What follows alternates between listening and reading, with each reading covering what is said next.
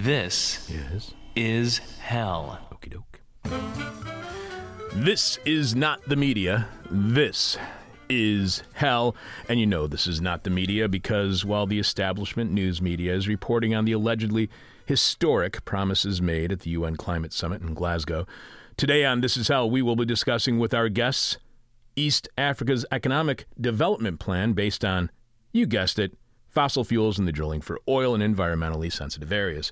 More than 12,000 families will be displaced from their ancestral lands to make way for the pipeline. They were promised to be fairly compensated for the land, and many hoped this would change their lives for the good. However, many of the people displaced have been waiting for their compensation for 3 years. What they're getting for their land is a pittance compared to its value. Not that those displaced had much of a choice. The agreement signed by the governments of Uganda and Tanzania with French oil giant Total and China National Offshore Oil Corporation, which will also have an impact on the Democratic Republic of Congo, allegedly promised fair compensation and so much more that doesn't seem to be coming to fruition, and who knows, maybe wasn't even in the final agreement. The pipeline could be a threat to the entire region, as it will cross the basin of Lake Victoria, Africa's largest lake, which is an essential watershed for more than 40 million people and feeds into the Nile. Yes, of course, there have been protests, but Uganda insists those protests are unauthorized and therefore illegal. However, there has been some success, as the anti-pipeline campaign has led to two of Total's key financiers, Barclays and Credit Suisse, to deny any intention of funding the East African crude oil pipeline. The world is finally acknowledging the threat of greenhouse gas-emitting fossil fuels. Meanwhile, in Africa and elsewhere, governments, as well as major international banks and financial institutions, are still bankrolling the fossil fuel industry with subsidies. We'll try to wrap our heads around what's happening with the East Africa crude oil pipeline in a few minutes when we speak with journalist Alex Toomey-Mbise, who wrote the Floodlight article, No Power to Stop It, Optimism Turns to Frustration Over East African Pipeline.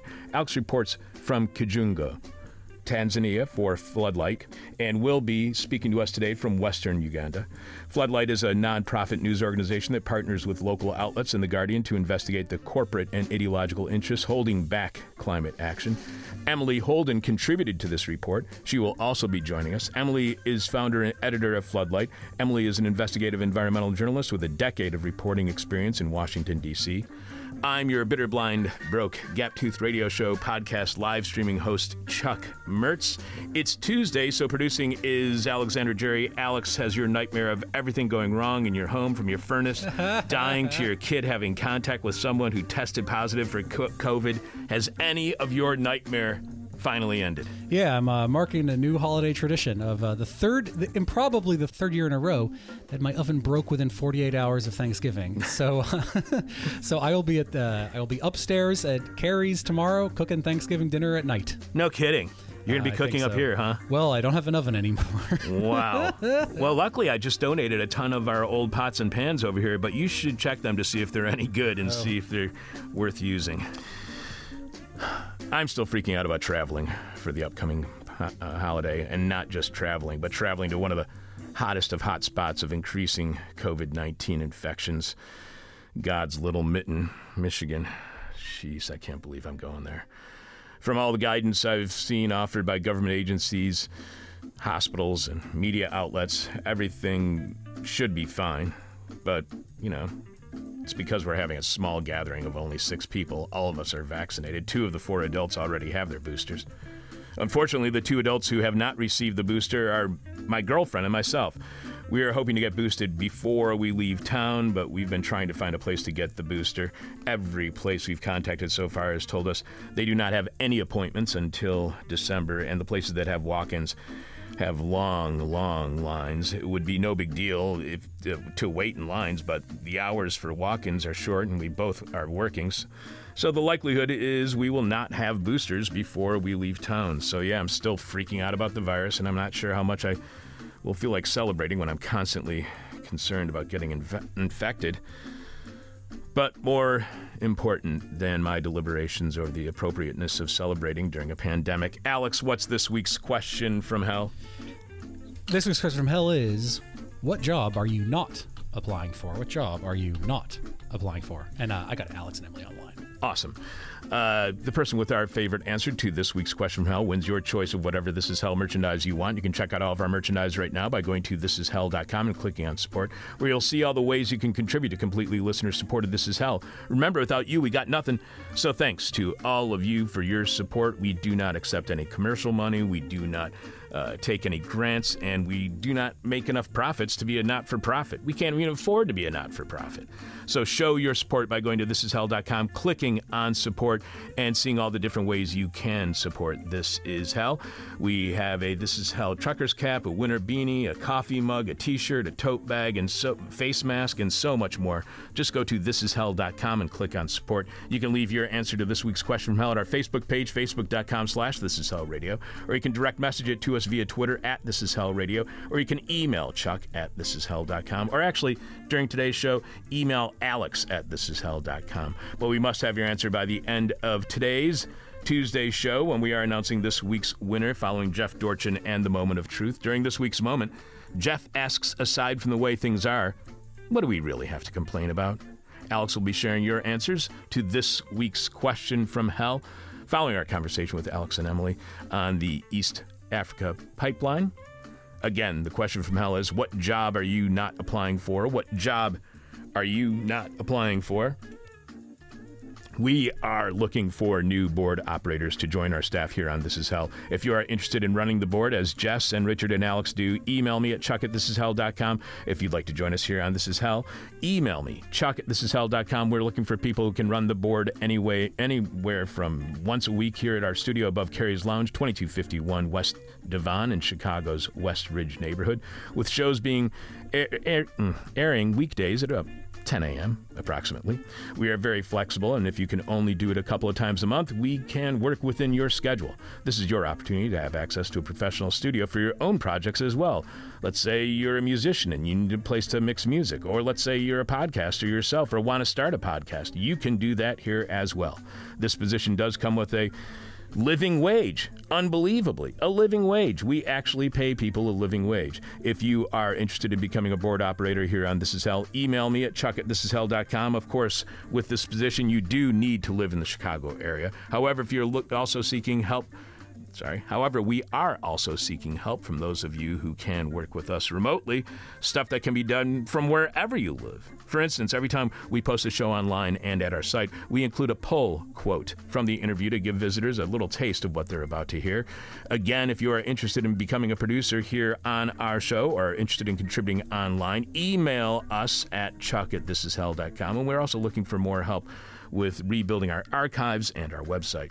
And listener Pete emailed us saying he was interested in working on the show, or is interested in working on the show, as Sebastian emailed us last week. Pete writes, "Hey folks, I'm a pretty avid and or loyal listener of the show, and it's very unfortunate that I do not live in the Chicago area, born and raised in various Philly suburbs, because joining you folks as a board operator would be the perfect second job for me. I'm currently seeking opportunities to supplement my current job, and I'd rather not participate in the capitalist system more than I'm already forced to. I have a communications degree from LaSalle University in Philadelphia, and I'm currently working as a manager of a behavioral health program.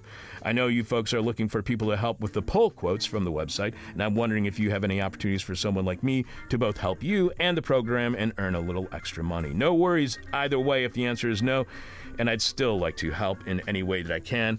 I very much look forward to hearing back from you, and keep up the excellent work. Thank you, Pete." If you are interested, as Pete in Philly is, either running the board or doing remote work, email us at chuck@thisishell.com, and we will get in touch with you as soon as possible to see what we can do to have you join us here on This Is Hell. We also got a guest suggestion from listener John S., who writes, "Hey Chuck, hope all is well in Hellland on land stolen from the natives.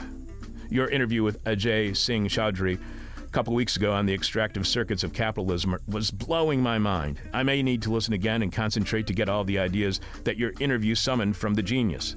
That being said, I wondered if you noticed that Roxanne Dunbar Ortiz published Not a Nation of Immigrants, Settler Colonialism, White Supremacy, and a History of Erasure and Exclusion. Your interview with her several years ago about an indigenous people's history of the United States was another one that merited repeated listening.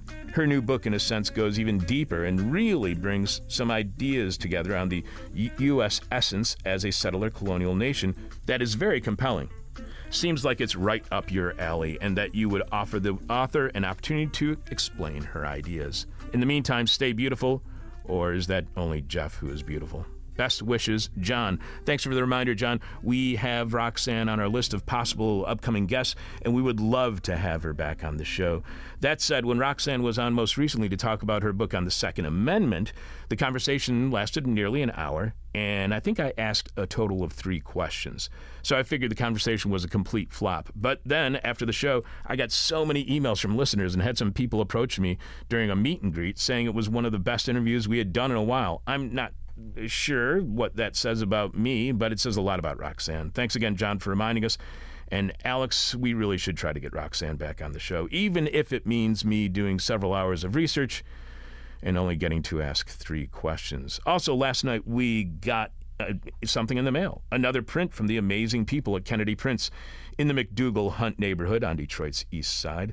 The print they sent us this time has the very, very, very timely Nina Simone quote, "You have to learn to get up from the table when love is no longer being served." And if love is not being served at your table over the holiday, there's no real reason to give thanks. If you have a guest suggestion or topic suggestion or interested in working on the show or just have some thoughts you want to share about the show, email us at chuck@thisishell.com, or if you want to send us actual stuff in the actual mail, mail it to This Is Hell, 2251 West Devon, 2nd floor, Chicago, Illinois, 60659. That's This Is Hell, 2251 West Devon Avenue, 2nd floor, Chicago, Illinois, 60659.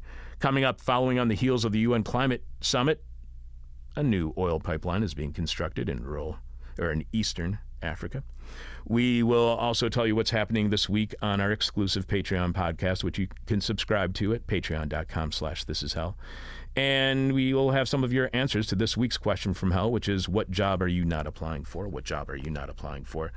Live from late capitalism, where property has more rights than people, this is hell, and the property that apparently has more rights than people in East Africa is now owned by major oil companies in cooperation with local governments and international banks and financial institutions.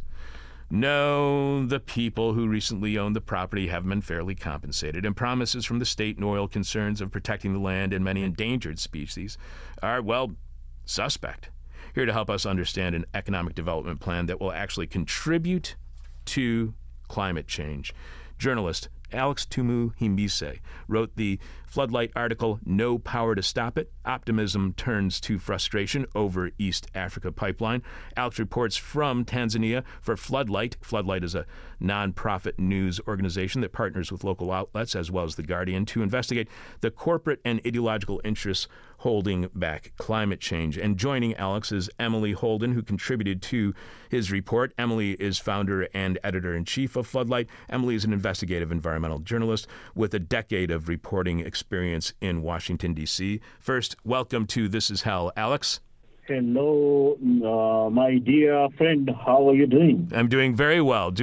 And welcome to This Is Hell, Emily. Thank you, Chuck. Thanks for the welcome to hell. Yes. I don't think I'm welcoming you. I think that you're very well aware of what hell is after all of your decade of reporting experience when it comes to investigative environmental journalism.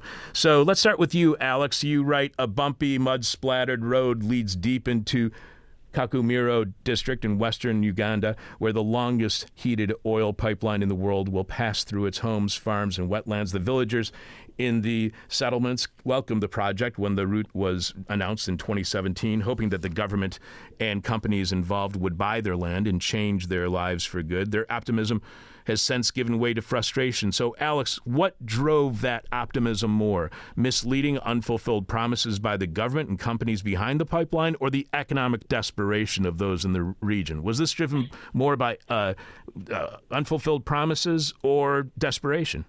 Okay, thank you very much. This is Hell for hosting me. It's really a very great opportunity for me, someone who has grown up in a very rural area called Kakumiro district in western Uganda. I first of all want to start with thanking my mentor, Emily Holden at Floodlight, and at the Journalism Network, more especially Amrita Gupta and James Fan, who have been working with me, extending such opportunities of reporting to me. And of course, the Guardian editors and the whole the Guardian for this story.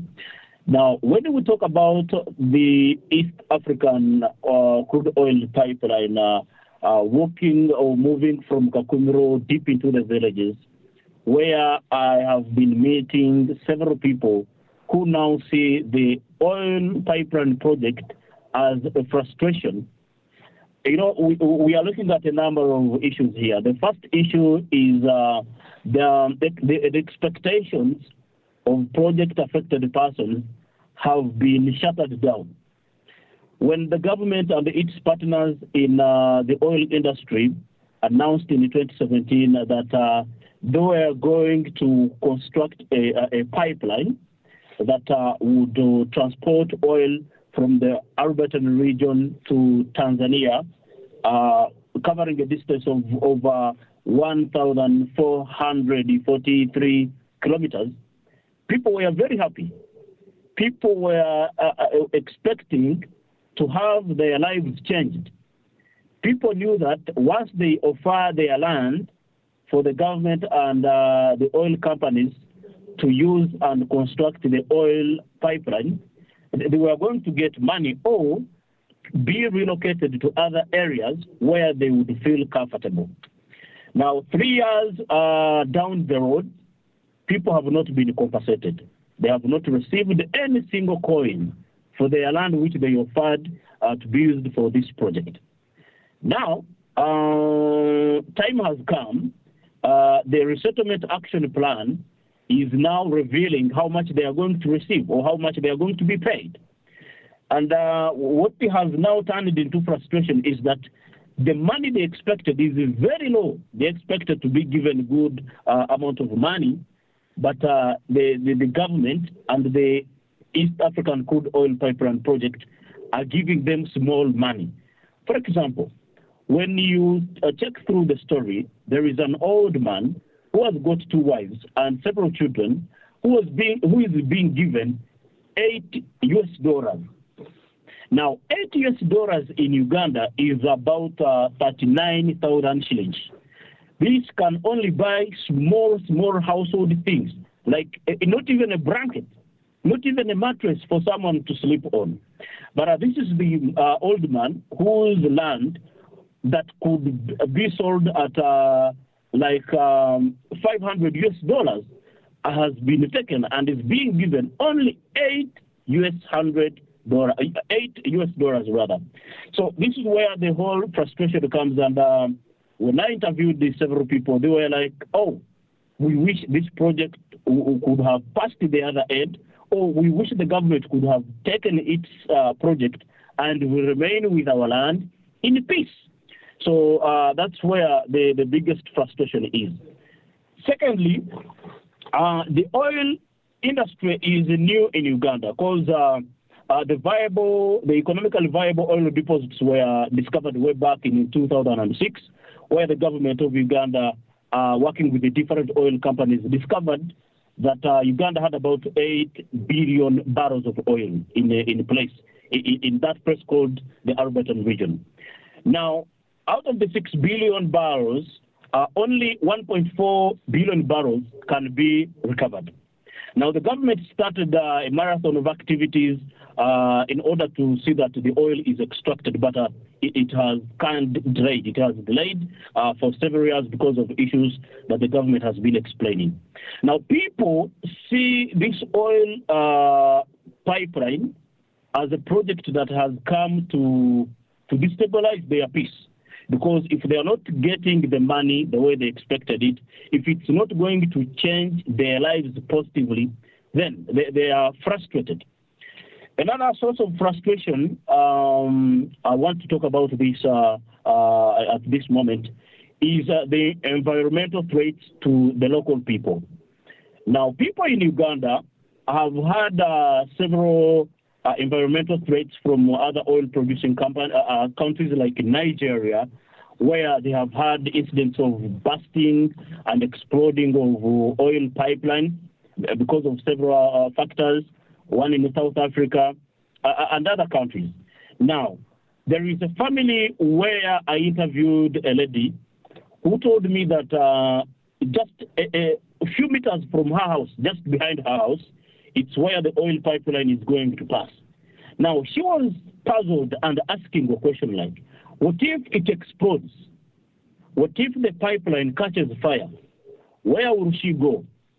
She talked to oil companies working with the government, and one company that was contracted by the government and the joint venture of the two oil companies, that is China National Offshore Oil Corporation and Total Energies, that she wanted to be relocated to another safer place. But they told her that no, there will be no problem. You can live here even when the pipeline is passing through your courtyard or through your compound. And she was like, she's not safe with her children. She has got animals. She has got cows, goats, and other animals which can feed near the place where the pipeline will pass. And she's very much concerned. Another frustration that is coming, more especially to environmental activists, is that the oil pipeline is set to pass through a number of environmental fragile areas, including the Murchison National Forest Park. This is a very big park of animals in Uganda, in western Uganda, where oil was discovered, and the whole of that park is being operated by Total Energies. It has very many animals. It's a source of foreign exchange income earning by the government of Uganda, because several people, several tourists from different countries do come and visit this park. Now, the question is, they are going to carry out oil drilling from the national park, that is the Murchison Forest Park. The government has provided modalities how the oil will be extracted without tampering with this fragile environment of animals and several birds, which in number are to over 400 animal species and 70 species of birds. I mean, 400 species of birds and 70 species of animals, including even the most endangered animals like the lions, the Rothschilds, giraffes, elephants, buffaloes, hippos, and others. And the civil society organizations, environmental activists are asking the government what plans are there to see that these animals are protected. Why can't the government leave the oil there and for purposes of saving the animals that have coexisted with the humans in that very national park for hundreds of years? So, again, Alex is pointing out that, Alex is pointing out that there's frustration over the compensation, there's frustration over the dangers that locals are facing, and there's frustrations over the pipeline going through environmentally fragile areas. Alex also writes, Emily, that Adrin Tugume, 53, depends on her land to feed her 10 children and sell bananas, cassava, beans, and maize. Although construction is not yet underway, she has been asked to stay off the portion of land where the pipeline will will eventually be built. And Alex quotes her saying, "I was stopped from using my land for 3 years. It is where we get food for our children. My land has several crops, trees, and herbal medicines, which I use to treat people locally. I'm not happy at all. I wish they could get another route for this pipeline and leave our land. We are only going to suffer instead of gaining and getting our lives changed." So, Emily, how much of a choice did locals have in determining the path of the pipeline? And in your in similar situations, which you have investigated, how much choice do locals generally have when it comes to the pathway of oil pipelines? Well, it really depends on where we're looking, but the investigations that we've conducted have shown that particularly in lower income and middle income or developing nations, people don't have much of a say at all. And when they disagree with the route or they think they aren't being fairly compensated, there isn't always an option for them to pursue to try to get that sorted out, to try to get more equitable treatment, at least to get more compensation for what they're being asked to do. And when Alex started talking with us about this stories, we were really looking to tell a story of the environmental impacts, the climate impact in particular of this project that's happening at the same time that world experts say that, oil and gas development needs to stop now to keep temperatures from rising more than 1.5 degrees Celsius. So that's been very clear. This project is in complete disregard of that. But when we started talking to Alex, we felt that there was a real human element here, that a story that isn't told as much about what happens on the ground to people that are in the path of these projects, who don't have someone they can go to try to get justice or, get more money, or like Alex said, some residents wanted to try to find a place to move that they felt would be safer. They weren't able to do that either. So I think that what's so compelling about this story is that Alex was able to go through each of those impacts and help readers understand not just what is happening environmentally to species that maybe, we as Americans have never seen or interacted with, or landscapes that we will never get to see either, but people who we can really identify with, who really disagree with this project and didn't have any say in it. And Alex, you also quote Edison Basheja, a 73-year-old who was vowed never to accept the 39,715 Ugandan shillings, which you pointed out before. It's about $8 U.S. he was offered for his land. You quote Edison saying, "I have 2 wives and several children and grandchildren. Our survival depends on land." So, Alex, is the pipeline going through subsistence farmland more than it is going through land owned by large landowners? Are subsistence farmers more susceptible to having bad land deals from the government and corporations supporting the pipeline? Okay, thank you very much. You are right there on that very question. Much of the population here in Uganda, most especially in the rural areas, consists of peasantry farmers, subsistence farmers, who grow food for home survival and little for commercial purposes. Now, when you look at the map of the whole pipeline, right away from the Albert and Rift Valley to Tanzania, much part of Uganda is farmers' land or peasant land. Like, for example, this very man grows local food like maize, cassava, beans, and part of his land was totally earmarked for that very project. Now, the remaining land is very small. It cannot sustain his big family. He has children, grandchildren, all living on that very land, and 2 wives. So his land, or the remaining land, and the land that has been taken, surely looking at the money he was also offered for his land, it's very small for his survival as a local person. Now, when we talked, when I talked to people from the pipeline project, those who are dealing with the compensation, resettlement, and relocation of affected individuals, they were like, the compensation rates are judged and rated according to the national rates and the district rates. The local people say that land is very expensive these days. The population in rural areas of Uganda is increasing. And the more the population increases, the more land becomes very expensive and valuable. So people are saying that taking their land for that small amount of money is very dangerous to their lives and survival, and they don't like it. I talked to a man who has been moving from local offices from time and again, trying to seek for their guidance and for their help, but he has not been helped. They told us on record that the government and its partners have been telling them to go with what they have been provided.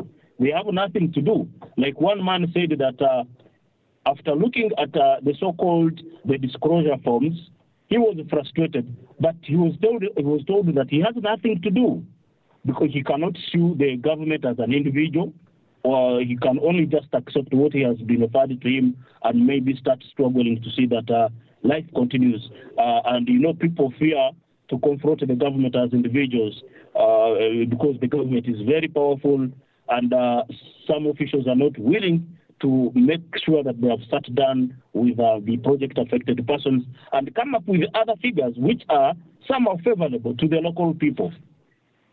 Well, Alex, let me follow up on that with you real quick. You also write that local activists fighting the project have been arrested and detained in recent months, and they say they are the target of intentional intimidation by the government. Ugandan authorities claim the group is violating registration laws for non-governmental organizations. So, Alex, are you not allowed to protest or engage in activism without being registered as an NGO in Uganda? How criminalized is protest against the oil pipelines in Uganda?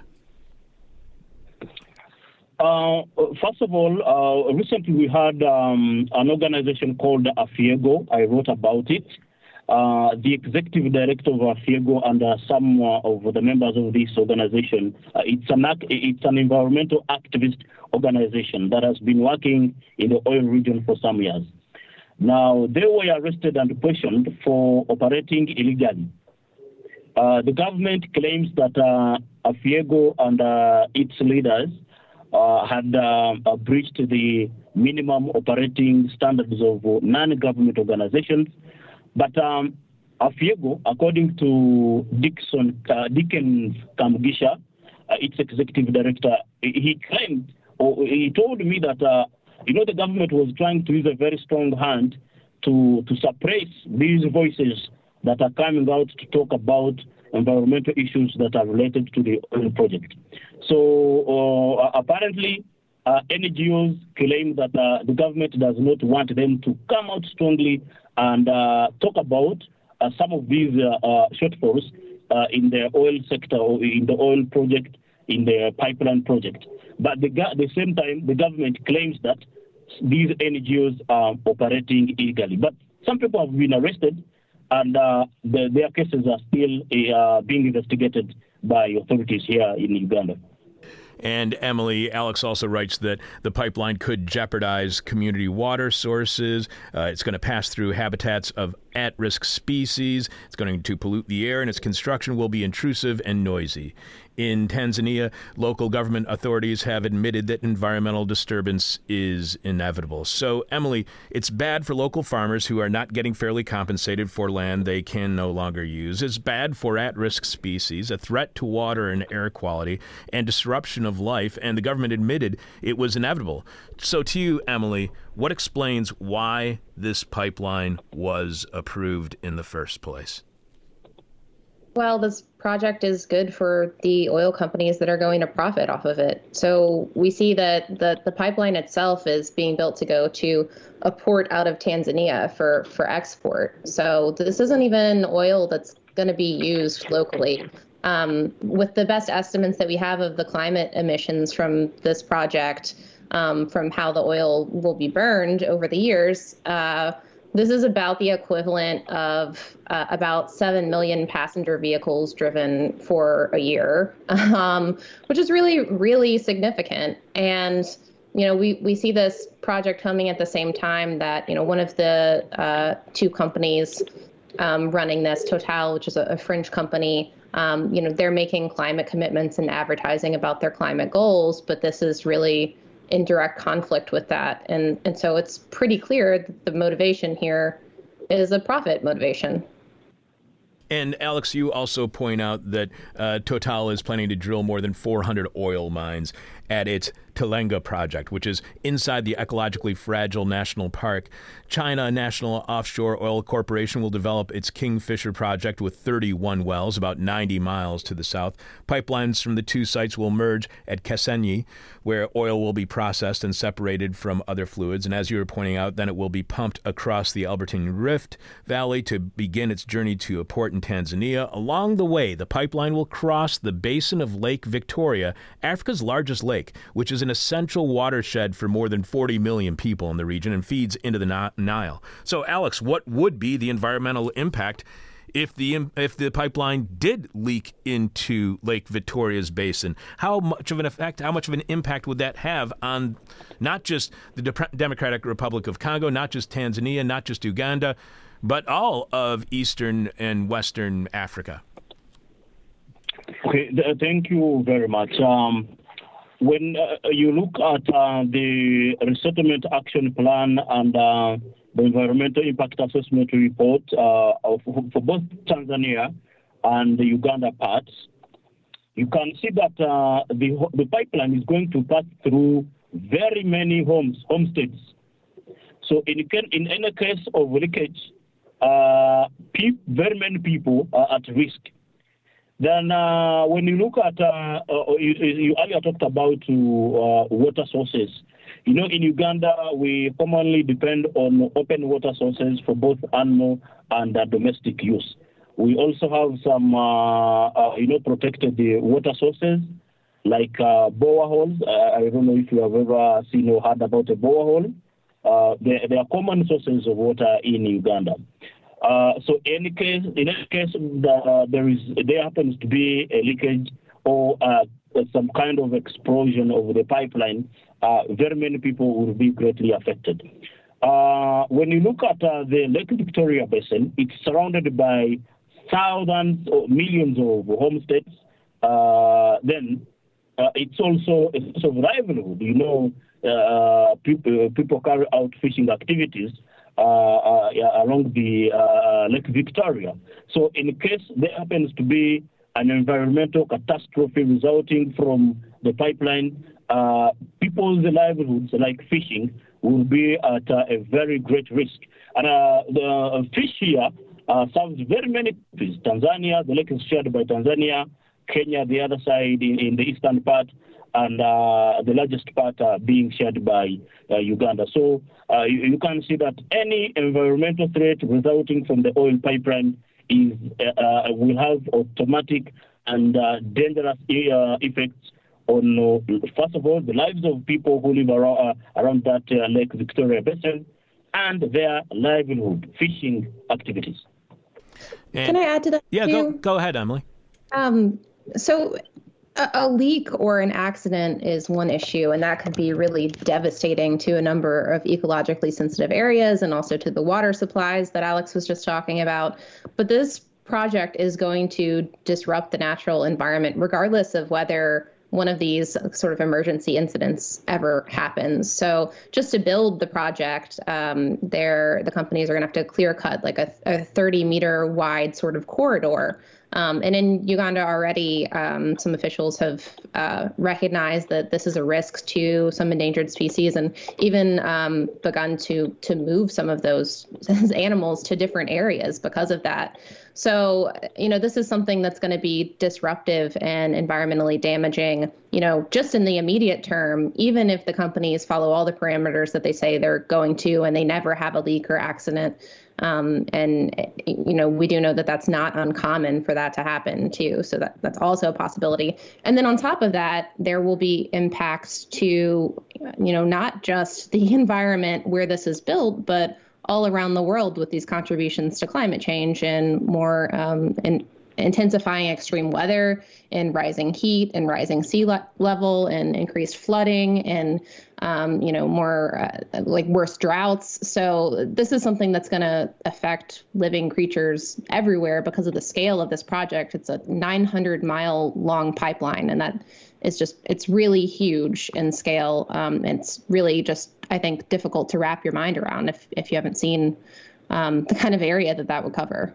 And Emily, Alex also points out that the $20 billion project forecast to deliver 1.7 billion barrels of crude oil starting in 2024 or 2025 comes as world leaders are aiming to divest from fossil fuels. The pipeline will contribute to the climate crisis, as you were just pointing out, locking in more oil use and planet heating emissions for decades to come. So, Emily, what does the pipeline reveal to you about the state of the fight against fossil fuels emitting greenhouse gases that are leading to climate change? What does it tell you about the fight against climate change globally? I think it's really not good. And I think that we have to be really clear-eyed about that, especially as journalists, when we talk about the climate crisis. There is a lot of reason for hope. This is something that could turn around. We already are seeing a lot of damages from climate change. We could stop that, but it would require a lot of change soon. And we aren't really seeing countries committing to that. We definitely aren't seeing the industry committing to that, because the way to make those changes would be for the oil and gas industry to eventually just not exist. And that is not where the conversation is at all. We just had international negotiations in Glasgow. And during those, a really groundbreaking investigation came out from the Washington Post that found that all of the numbers that have gone into where we think emissions are and what countries are contributing are actually wrong. A lot of countries have been underreporting the greenhouse gas emissions that they are contributing to the climate crisis. And that means that the numbers are even worse than we thought. So we've already seen global heating that has resulted in about more than 1 degree Celsius. We're quickly approaching 1.5 degrees Celsius, and we know that the impacts that we'll see are going to get much more severe at that point. So there would really have to be a significant turnaround for the world to be on track to avoid that. Well, Emily, do you know if the projects like the Uganda pipeline were a focus of discussion at the recently concluded UN climate talks in Glasgow? Because there were reports of protests against pipelines, but were they actually discussed during the summit by official summit attendees? I'm sure that they were. It's a little bit harder to know precisely what's discussed behind closed doors, but we do know that this pipeline in particular was brought up at a number of side events and is something that advocates, not just in Uganda and Tanzania, but around the world are really concerned about, because this is such a huge scale project. It's brand new, and it would lock in oil use for many years to come. Alex, you also write that in the Murchison Falls National Park in Uganda, heavy trucks and road construction machinery are generating noise and appear to be fighting for space with animals. The Ugandan government has argued that the paved roads will attract tourism, but environmental activists view the asphalt roads as a mean to make oil extraction easier. So, Alex, if the pipeline threatens protected areas, could that be harmful to the tourism they supposedly are helping out? Or are these protected areas inaccessible to tourists at this point? Okay, thank you very much. When several activities of the first stages of oil exploration in Uganda, some of the activities started in the national park. That is the Murchison Falls National Park, which has got several oil wells and that are being operated by Total Energies. Now, I visited the park several times, but recently when I went there, I found several trucks, heavy trucks operated by Chinese. There is a Chinese company, that is the China Communication Construction Company, CCCC, which is opening up and paving the once truck roads, dusty roads. They are now tarmac. They are tarmacking them from a place called Budongo Forest through the Nile River up to the national park across a district called Noya. Now, the government says they are opening these roads to ease transport across the national park. Activists are like, no, these roads have been there before the discovery of oil. The government had no any plan of tarmacking them. So the people are like, these roads are being paved to ease movement of heavy machinery that will be used in oil extraction activities. Now, the fear is that once oil extraction starts, it will interfere with the lives of hundreds of animals in this park, which will probably have a very negative impact on the tourism sector in Uganda. However, I talked to Gloria Sevicali, the corporate and public relations manager of Petroleum Authority of Uganda. She was like, the oil activities in the national park will not affect the ecosystem, the lives of animals, the precious plants there in the national park.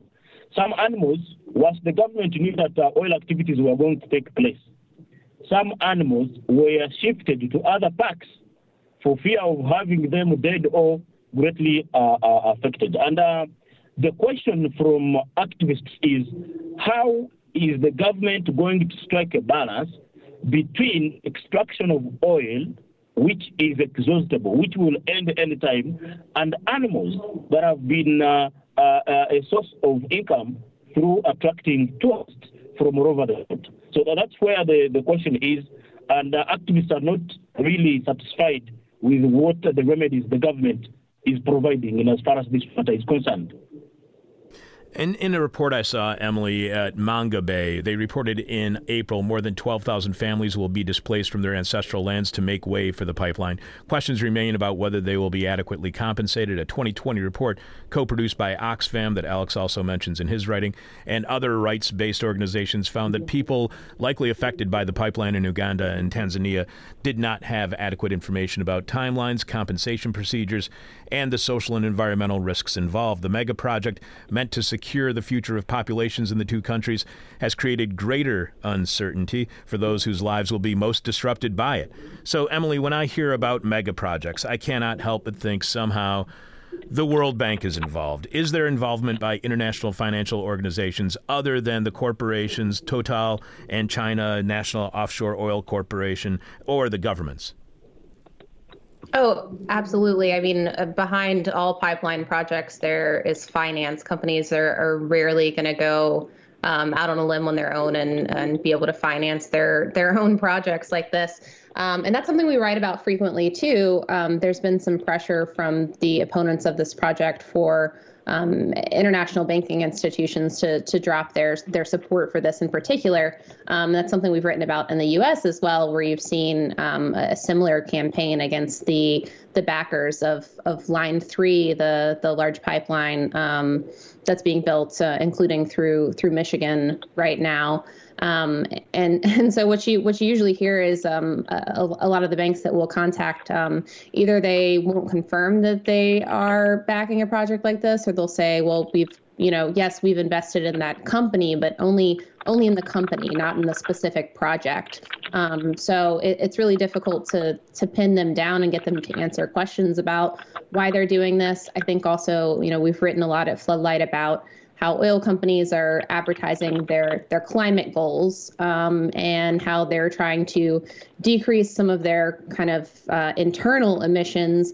And that unfortunately gets them clout with these banking institutions and gives them some cover, because it appears like they're trying to do the right thing when really a lot of these goals don't do very much at all in the scheme of things. And so you do really see a movement right now from opponents of these projects to focus more on who's putting the money into them. And unfortunately, there's not a lot of transparency around that either. And it is a real focus of a lot of upcoming investigative journalism.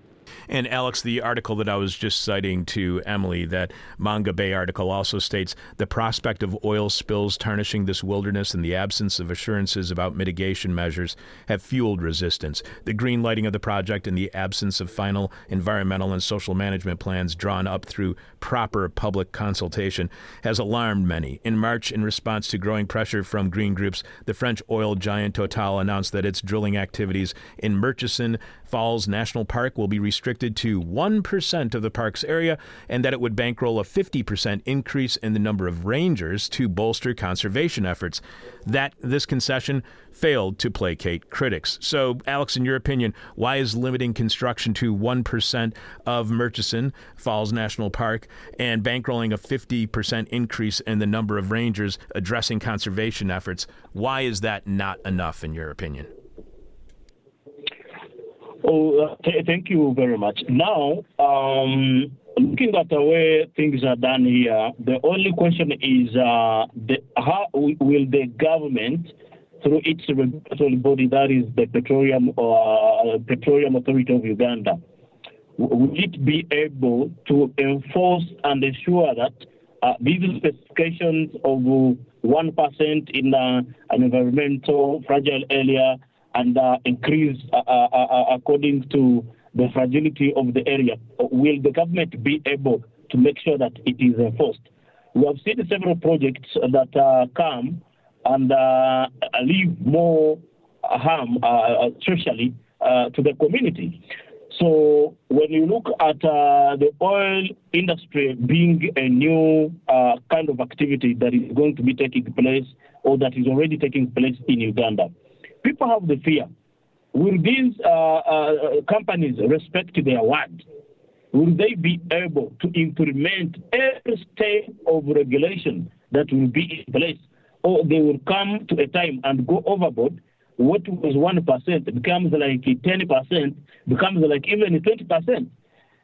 There are some other allegations that are already being investigated by police about smuggling and poaching of precious animals in some key areas of national park.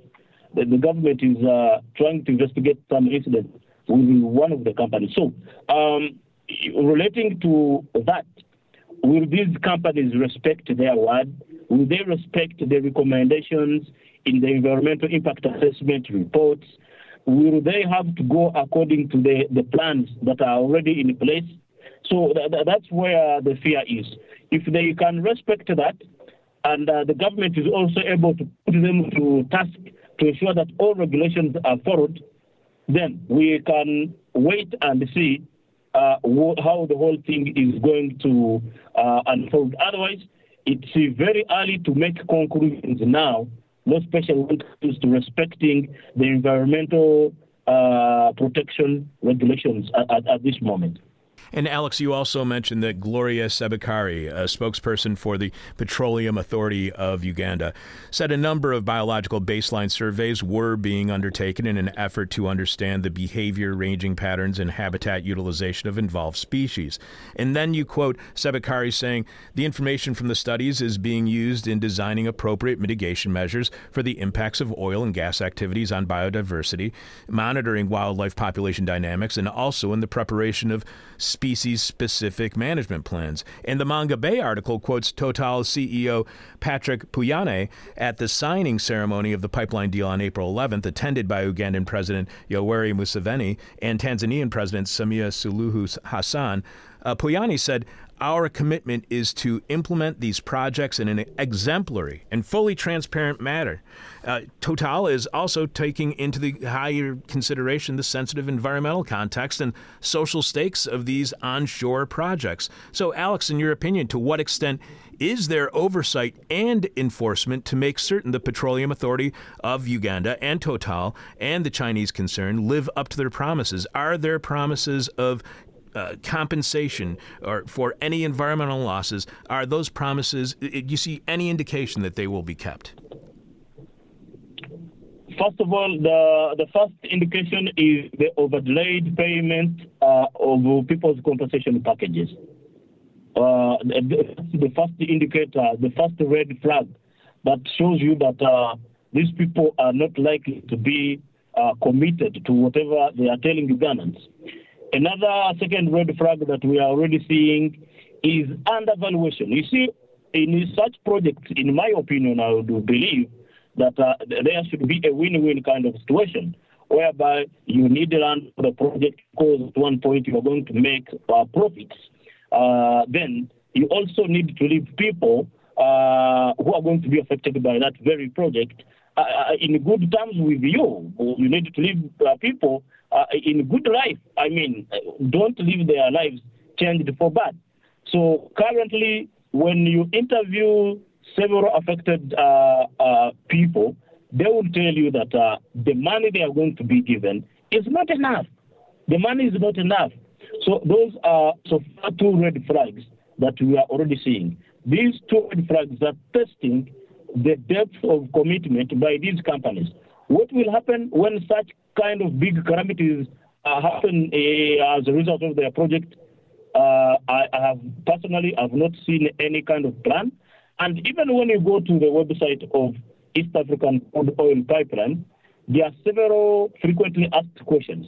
But the question of compensation in case people are affected by any kind of catastrophe arising from the project, it's not there. You cannot see it there. What you can only see is the information about the project, how far they have gone, the benefits to the local people, and many other things. But when it comes to the mitigation of environmental hazards arising from that very project, they are not clear. There is not any kind of clear plan or indication that has been shown or told to the people. Emily, Alex writes that the Petroleum Authority of Uganda maintains that the oil companies have secured all the necessary environmental and social impact approvals to move forward with the project. So the people in the region are at risk due to the pipeline's potential problems. Emily, how much are the corporate and government officials at risk? Locals are potentially risking their lives. What are investment banks, international financial institutions, corporations, and governments risking? Well, they're really at risk of approving infrastructure that could be obsolete in the coming decades. I think the oil industry works really hard to make sure that we don't talk about it this way. But what the science shows us is that this is an industry that has to end. It's not compatible with the climate crisis if we want to avoid the worst of it. And I think that you hear a lot, well, we can make it work, we can capture emissions, we can offset them, but there's only so much of that can be done. The technology is not really there, it's not scalable.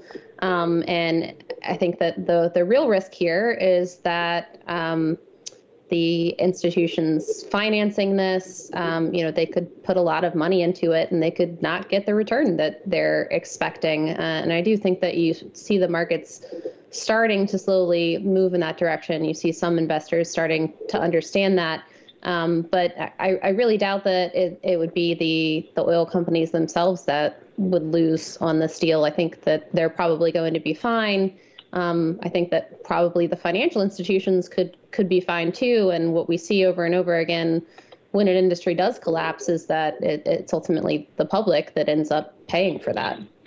Alex, the Manga Bay story article that I was pointing to earlier, it states that in March, an open letter signed by more than 250 civil society organizations called on 25 commercial banks not to finance the project. The campaign led two of Total's key financiers, Barclays and Credit Suisse, to deny any intention of funding the East African crude oil pipeline. Environmentalists point out that the economics of investing in fossil fuels just don't add up. The open letter, Alex, states that the whole world is waking up to the fact that we need to stop burning fossil fuels, and as a result, the price of oil will continue to plummet. Rather than betting its development on a dying industry, we need to recognize that East Africa's economic strength comes from the region's biodiversity, heritage, and natural landscapes. So environmentalists think this is a bad idea when it comes to an economic development. If that is the case, then what is driving the government support for a bad development model? I guess my bigger question, Alex, is it a good idea financially for Uganda, Tanzania, and other East African nations and economies?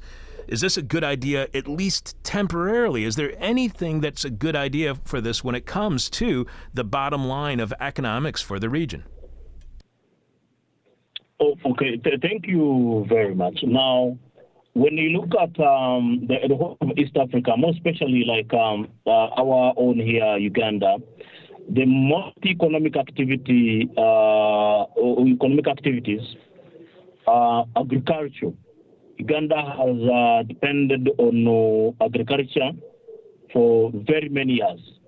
Now, the government and even in Tanzania, they have that great feeling that oil extraction will add a very strong boost in the economic activities and also the income of the country. Now, here comes a situation whereby many environmental activists all over the world are pushing for clean energy. Countries are supposed to use or resort to using clean energy. Now, Uganda is now pushing for what I can call dirty energy, the fossils, using fossils. Before I worked on this story, our president had issued an article which was about forcing African down one route of energy production will hinder the fight against poverty. Now, like in Uganda here, they think once the government starts getting money from oil, that money will help in fighting, against poverty, ensuring there is good infrastructure, good hospitals, and good schools. So the only issue here is like, how are they going? How is the government going to strike a balance between exploration and extraction of oil, which is, one of the areas that emits a lot of carbon, and economic development of the country? For example, currently in Uganda, the price of fuel is high. Fuel prices are high, both at the pump, even when you go to petrol stations, the petrol, diesel, the price is high. Now, the government thinks that once we start drilling oil, the oil will boost the economy and also ensure that other industries related to oil refinery can also grow, like the fertilizer industry, the plastics industry. So the government has got a lot of expectations in as far as the economic growth from the oil drilling is concerned. Emily, Alex also points out that several local non-governmental organizations launched a lawsuit against the project, alleging that it poses imminent dangers to the climate, environment, biodiversity, and human rights. Historically, Emily, how much success do these kinds of lawsuits have in at least stalling pipeline projects? Is there a record of success or failure with such lawsuits? We're seeing more success with those lawsuits here in the U.S., at least being able to stall projects for long enough that they become a real headache for the company, or they're no longer as economically viable as they were in the beginning.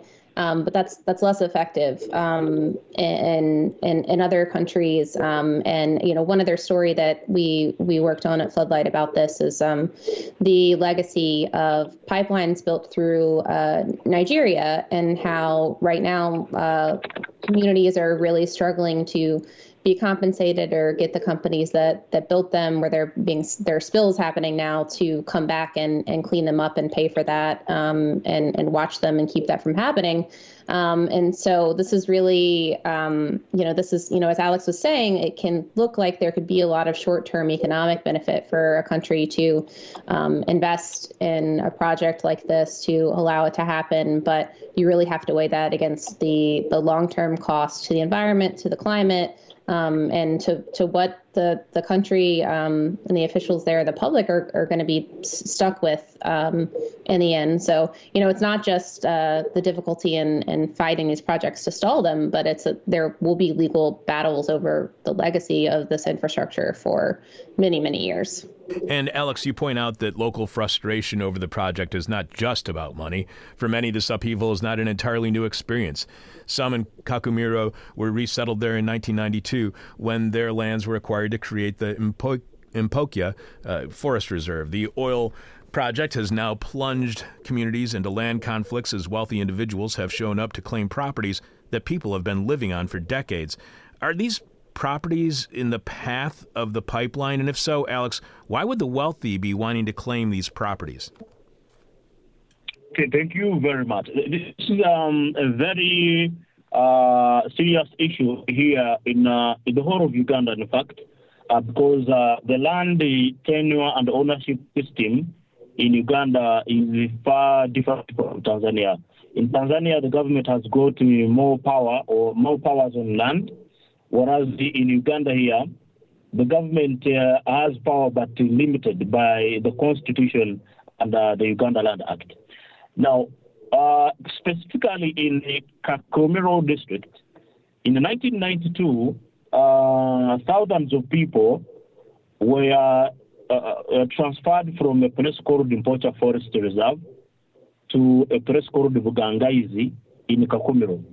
Now, people were settled by the government in Kakomero, but the government did not give them land titles or certificates of land ownership showing land tenure and land security, or their security on that land. Now, this is a place which has got historical issues. Like the land here was formerly owned by some people who were pushed to go back to their kingdom, called the Buganda. Now, these people in Uganda, we call them absentee landlords. They own land, but they don't stay here. Now, their land was used by the government to settle the migrants from Mpocha Forest Reserve. Here comes the time the government is announcing that the pipeline is going to pass through Kakomero district. People are going to be compensated for their land and all belongings on their land. Now, the original owners of this land have started coming with land titles which they got way back in 1980s, 1960s, up to even to 1920s. They come with the land titles and claim ownership of land, which has been earmarked for the pipeline. Now, once they claim for that land, they cause commotion. The settlers or the squatters, we call them squatters here in Uganda, they start asking questions. We have been on this land since 1992. How come that you are coming to tell us that you are the true owners of this land? So there are court cases so far of land conflicts in some local courts here, whereby rich people are coming to claim land, which land is now used for settlement by local people who have no land titles. They are asking government to come in and help them to give them land titles. The government recently had started a process called systematic land demarcation, but it's taking long, and the project is advancing at a high rate, and they believe that they may not get land titles. And for your information, in Uganda here, when someone has got a land title, he is the land owner. Then for someone who is settling on land without a land title, you are a squatter. Now, what happens when time for compensation comes? That someone with a land title takes a bigger percent, which is about to 60%. Now, the squatter only takes 40%. People are taking it, are looking at it like some kind of, intimidation. How can landowners with land titles get that kind of highest percent, and for them get the lowest percent of 40? So that's why people are not happy. They believe and they think that it could have been sorted out by the government before even planning to pass the pipeline through their land. I have one last question for each of you. We have been speaking with journalist Alex Tumu Imbise, who wrote the Floodlight article, No Power to Stop It, Optimism Turns to Frustration Over East Africa Pipeline, and Emily Holden, who contributed to the report. You can follow Emily on Twitter at Emily H. Holden, and you can follow Alex on Twitter at Tumu Alexander. That's Tumu Alexander. One last question for each of you, and I promise we do this with each and every one of our guests. Our final question is what we call the question from hell, the question we hate to ask, you may hate to answer, or our audience might hate your response. And let me start with you, Alex, because this is a follow-up to your response just now about how wealthy landowners are taking advantage of this situation. Could this pipeline ignite a class war or even a civil war or any kind of uprising in the areas where the pipeline is planned to be built, Alex? What I can tell is that when people's questions are not answered very well, like according to what I got from one of the elders in the village, is that people are going to stand up with one voice and they say no to hell with the pipeline, let it go somewhere, and that could catapult or trigger some kind of, a confrontation between the local people and the government. So there is a need for all these questions to be listened to be attended to. There should be a room for dialogue before this can now expand and burst into something that both the government and the local people may not handle. And Emily, our question from hell for you is the pipeline a continuation of, or to you, does it in any way resemble continuing colonialism? Yeah, I mean, I think it would be pretty difficult for me to not see that from the outside, particularly editing this story from the U.S. and some of the things that Alex is following up on right now, looking into, for example, how the company is holding kind of seminars for people about how to use the funds that they might receive, the compensation for their own land. I think that it's absolutely, it's pretty clear that, more powerful nations and corporations tend to take advantage where they can in other countries. And that's why we focus some of our stories on this international reporting. Most of our work is domestic, but we at Floodlight really want to help Americans see and understand that our impact is, not just what's happening here in the U.S., but everything that we do is propping up and supporting an industry that is able to do these things abroad too, where we don't get to hear about it as much. So, Emily, can we address climate change without addressing colonialism, at least in its form today? I don't think so, but there are a whole lot of things that we need to address climate change. It's a systemic failure that's part of many, many others. Emily and Alex, I cannot thank you enough for being on the show today. This is a fascinating story, and everybody should check out all of the work over at floodlightnews.org. Thank you both so much for being on our show today. Thank you. Welcome. Thank you. Thank you. Pretending to know what I'm talking about since 1996, this is hell. This week's question from hell is, what job are you not applying for? What job are you not applying for? The person with our favorite answer to this week's question from hell wins your choice of whatever This Is Hell merchandise you want. You can check out all of our stuff right now by going to thisishell.com and clicking on support. You can leave your answer to this week's question from hell at our Facebook page. You can tweet it to us. You can email it to us, but we must have your answer by the end of today's show when we are announcing this week's winner. Following Jeff Dorchin in the Moment of Truth, during this week's moment, Jeff asks, aside from the way things are, what do we really have to complain about? Alex, do you have more answers to this week's question from hell? We got a few more. Excellent. So, the question from hell is, what job are you not applying for? What job are you not applying for? Via DM, email, etc., etc. Shannon P. says, critical race theorist. Our friends at Hypocrite Reader say emotional labor organizer, and Adam B. says podcaster. Emotional labor organizer? That's a very good one. Keeping it real deep in debt since 1996. This is hell, and if you want to help us climb out of that debt, you can subscribe to our weekly Patreon podcast at patreon.com/thisishell. Become a subscriber to This Is Hell on Patreon at patreon.com/thisishell and get exclusive access to our weekly Patreon podcast, which streams live and is podcast shortly after at the same place, patreon.com/thisishell. Not only that, but you get a special code word which we don't share here on the air, only on the Patreon podcast, that gives you $5 off each piece of merchandise, whether it's the t-shirt, the tote bag, the flash drive, the camping mug, the trucker's cap, the winter beanie, the medical face mask, all that stuff. $5 off when you use the special code word that you can only get by becoming a Patreon subscriber. As we are on a short week due to the holiday, this week's Patreon podcast streams live tomorrow, Wednesday morning at 10 a.m. instead of its regularly scheduled time on Friday mornings. Sure, the week may be short when it comes to us only doing 2 shows and a Patreon podcast instead of 3 shows in Patreon this week, but it will be long on my worries about getting infected with the virus over the holiday weekend. And it's not just the virus and my bronchitis I want to get off my chest. I still have lingering thoughts on the oh-so-predictable Kyle Rittenhouse verdict. I could have made good money betting he would be found not guilty on all charges. That is, if you can call winning a bet on an unjust but wholly legal verdict good money.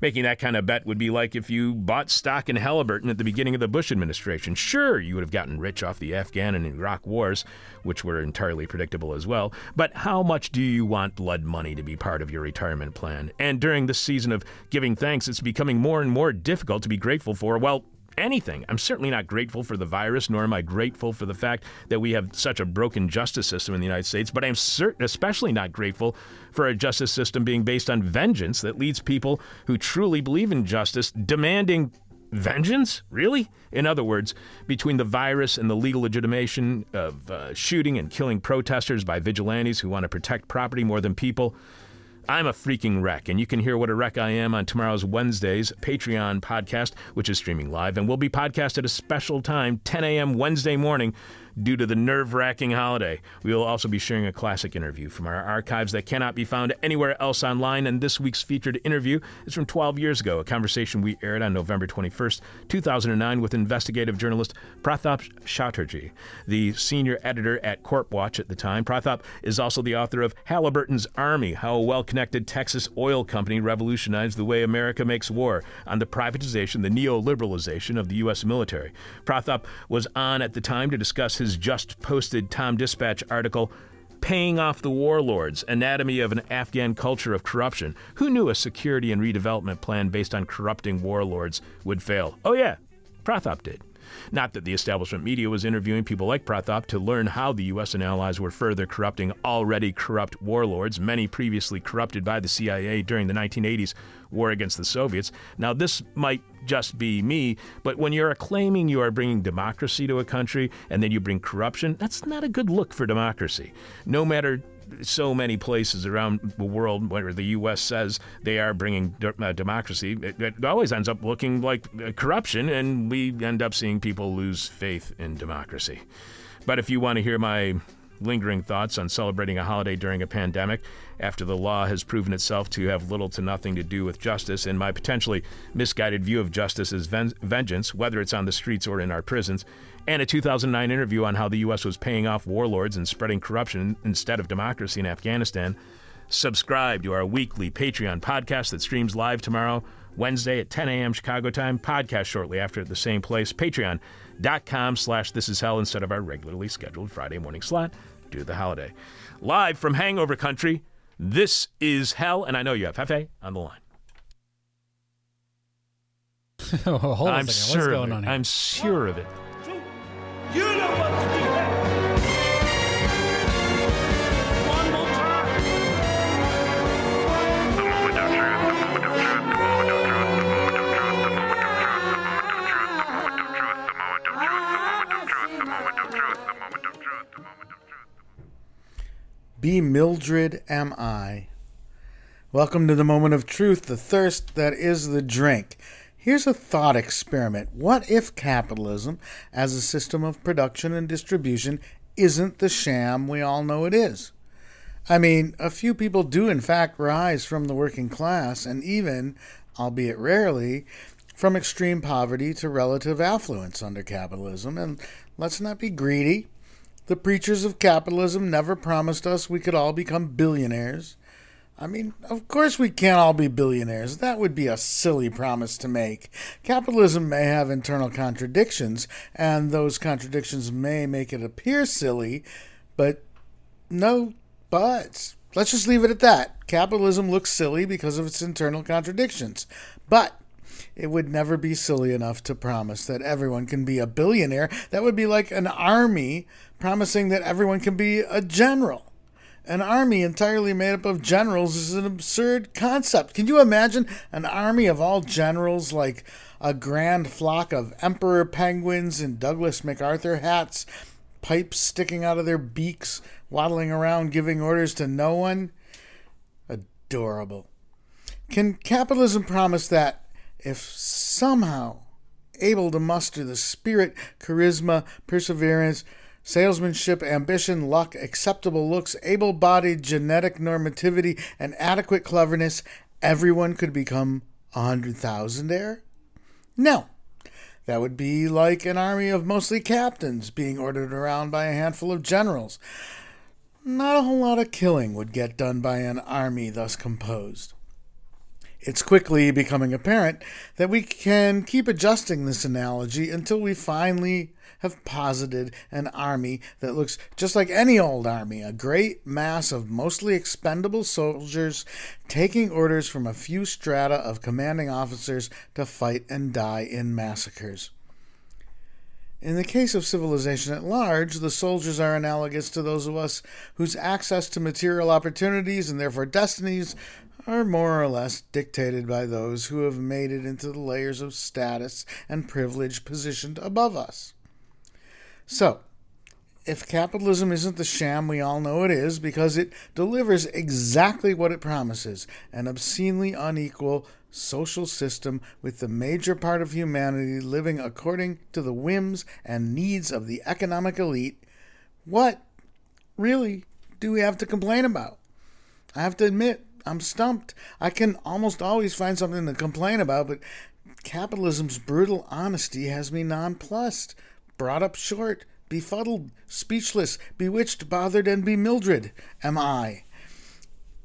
But then again, it could happen. We could, each of us, every human being, wake up in our respective tomorrows billionaires. Just because it wouldn't work in military culture or animated penguin culture doesn't mean it can never happen. We humans aren't animated penguins, and we didn't sign up to be in any army. Well, most of us anyway. If we signed up at all, we certainly didn't sign up for a future with our planet's ecosystems on the verge of collapse.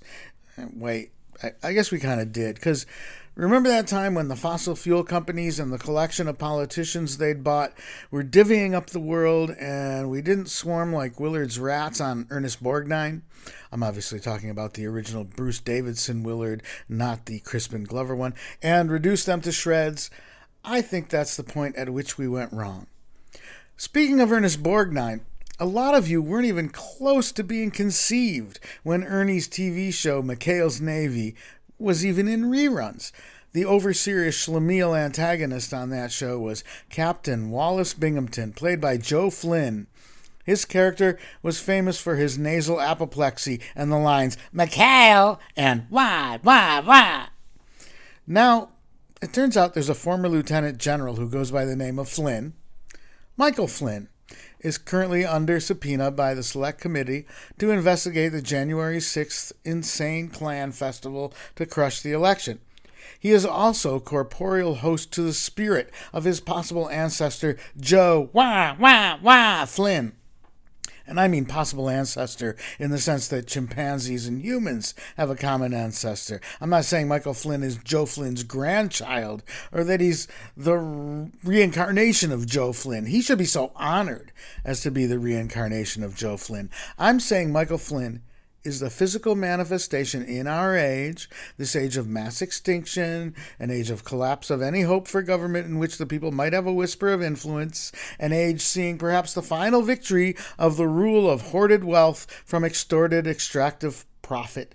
In this sorry age of ours, Michael Flynn is nothing more nor less than the embodiment on Earth of the histrionic characterization of Captain Wallace Binghamton from the TV show McHale's Navy.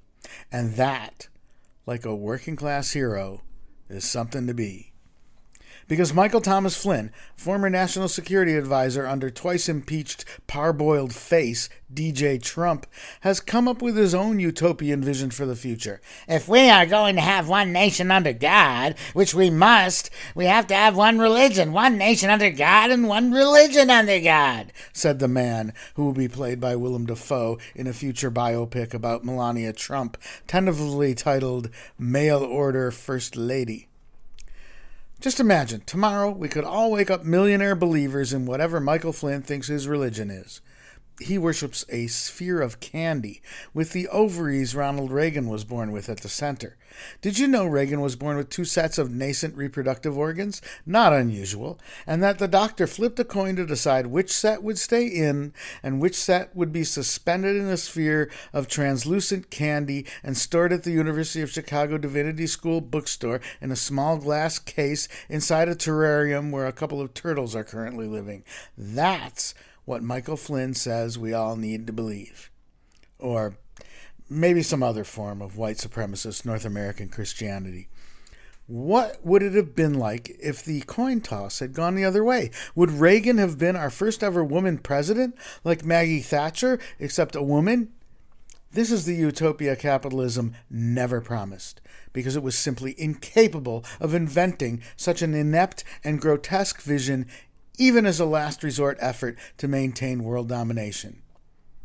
What's the next rank of penguins under the emperors? The bishop penguins, maybe? Imagine we each get our shit together to think, act, look, desire, and believe exactly the way Michael Flynn thinks we should. We wake up one day, each of us a millionaire bishop penguin, in a vast society of identical bishop penguins from sea to shining sea, milling around ordering lattes and burritos from no one. And every Sunday, we pack together inside a stadium-sized megachurch to sing songs of praise for Ronald Reagan's candy-coated ovaries. That's what I'm talking about. Utopia. The kind of utopia capitalism can't even imagine. No matter how many different narcotics, hallucinogens, opioids, aquarium cleaners, and livestock deworming pastes it mixes in a cocktail. It takes a visionary like Michael Flynn to take all those drugs and come up with this shit. This has been the Moment of Truth. Good day. So a couple things on Ernest Borgnine, because when you mention him, I can't think of anything else but Ernest Borgnine. One of his last movies he ever did was an independent film that was done at where I go on vacation every year, Houghton Lake, and they had their world premiere at the Pines Theater. The Pines Theater, everybody, you should just go online and look at images of the interior of the Pines Theater at Houghton Lake, Michigan. It is just filled with so many trophy animals, heads and corpses, and there's a big showcase of a deer that's wrapped around a fawn, a mother deer that's wrapped around a fawn. It's the most disturbing place you've ever seen inside. So they did this movie, and it's all about ice fishing on Houghton Lake with Ernest Borgnine, and it is unwatchable. Wow. Unwatchable. And they did a sequel after he died, so he's not in the sequel. And apparently the best thing about the first horrible movie was Ernest Borgnine being in it. Also, it reminds me of Drew Friedman's comic book, Warts and All, and his graphic novel, or whatever you want to call it, comic book, and his depiction of the short-lived marriage between Ernest Borgnine and Ethel Merman, which is also very disturbing images of them having sex. Oh my God. It's real. I can't even think about that. You know, really it's funny that this ice fishing movie, Ernest Borgnine, was it like The Old Man in the Ice or something like that? It's a comedy where they're in an ice shanty the entire time to cut down on production costs. Oh, that'll create hilarity. The first movie I saw with Ernest Borgnine in it was Ice Station Zebra. Alistair McLean book.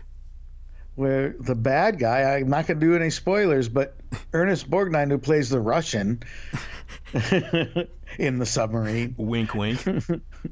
Is not the bad guy. Yeah, go figure. And he gets killed right on the ice.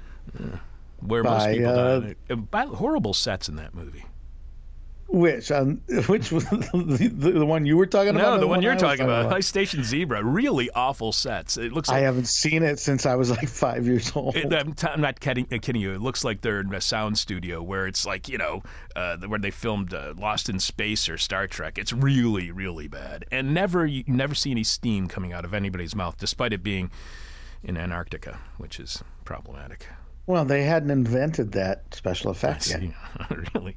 It's called smoking cigarettes. That's what they did for Airport. Did you know that? In the winter scenes, when they want to show where it looks like they're cold, they were constantly smoking cigarettes and hiding them behind their backs. Wow, that is really good. Those are practical special effects, which is a lost art. It is a lost art.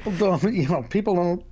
When I see practical special effects in movies, like in what's that John Carpenter movie with the Thing with Kurt Russell? Yeah, those are beautiful. Like weird wiggly pieces of rubber. Oh yeah, squirting people and melting latex on faces and stuff. Very cool. Possibly Kurt Russell's only watchable movie.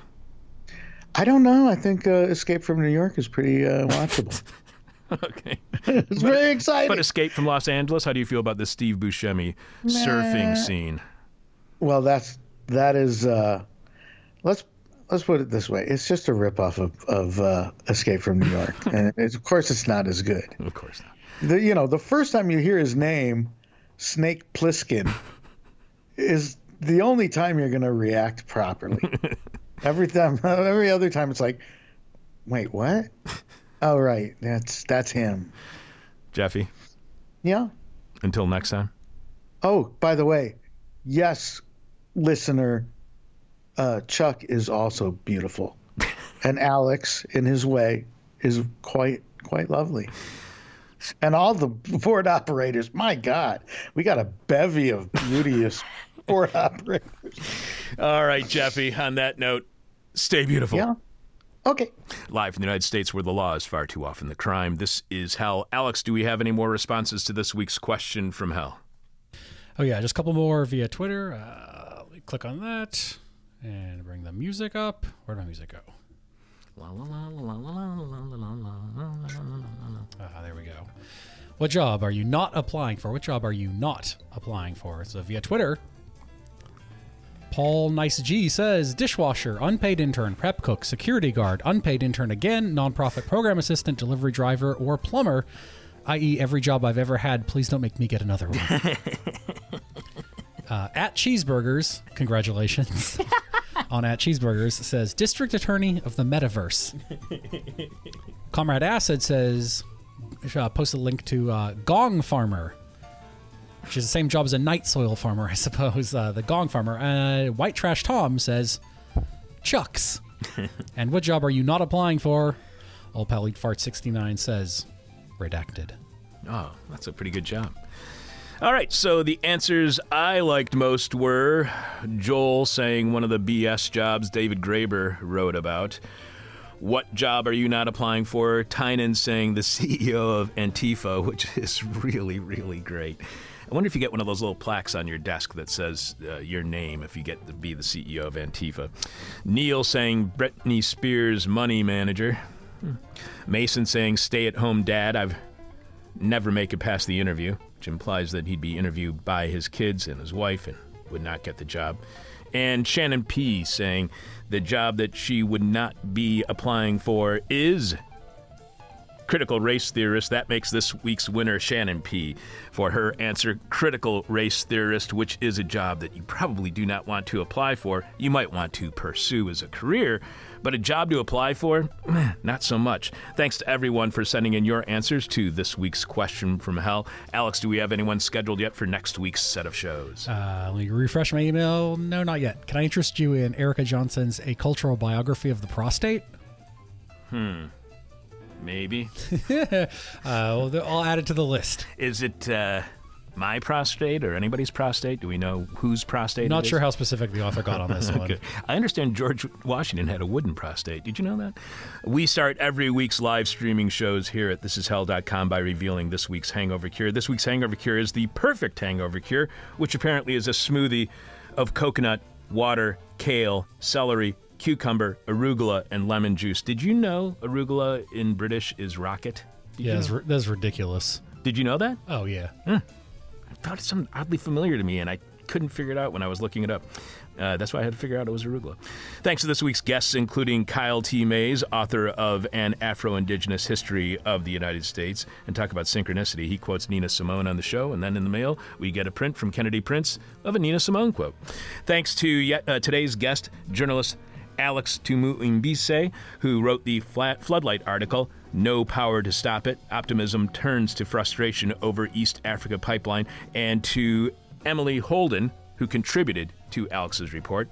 Thanks to Alexander Jerry for producing this week. Thanks to Jess Lipka for running the board.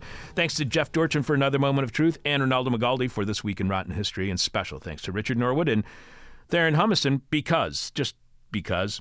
Talk to you tomorrow on Patreon at patreon.com/thisishell, when I'll be considering giving thanks during a pandemic and following the acquittal of Kyle Rittenhouse on all charges. And we will be sharing our 2009 interview with Corp Watch's Pratap Chatterjee on how the U.S. was paying off warlords and spreading corruption in Afghanistan instead of spreading democracy. I'm your bitter, blind, broke, gap-toothed radio show podcast live streaming host, Chuck Mertz. There's only one way to get over all of the problems that we've introduced to you on this week's show, and that's by sitting down in the lotus position, turning your palms towards the sky, focusing on that burning white dot in the middle of your forehead, and saying the simple words, everybody's stupid. My demon is on my butt. Matt Damon. My demon talks to me in profanity like a sailor. And my demon tries to knock me down. And my demon tries to put me on a hell ride. Thank you for listening to This Is Hell. For more Interview Hell and to support the show, visit thisishell.com.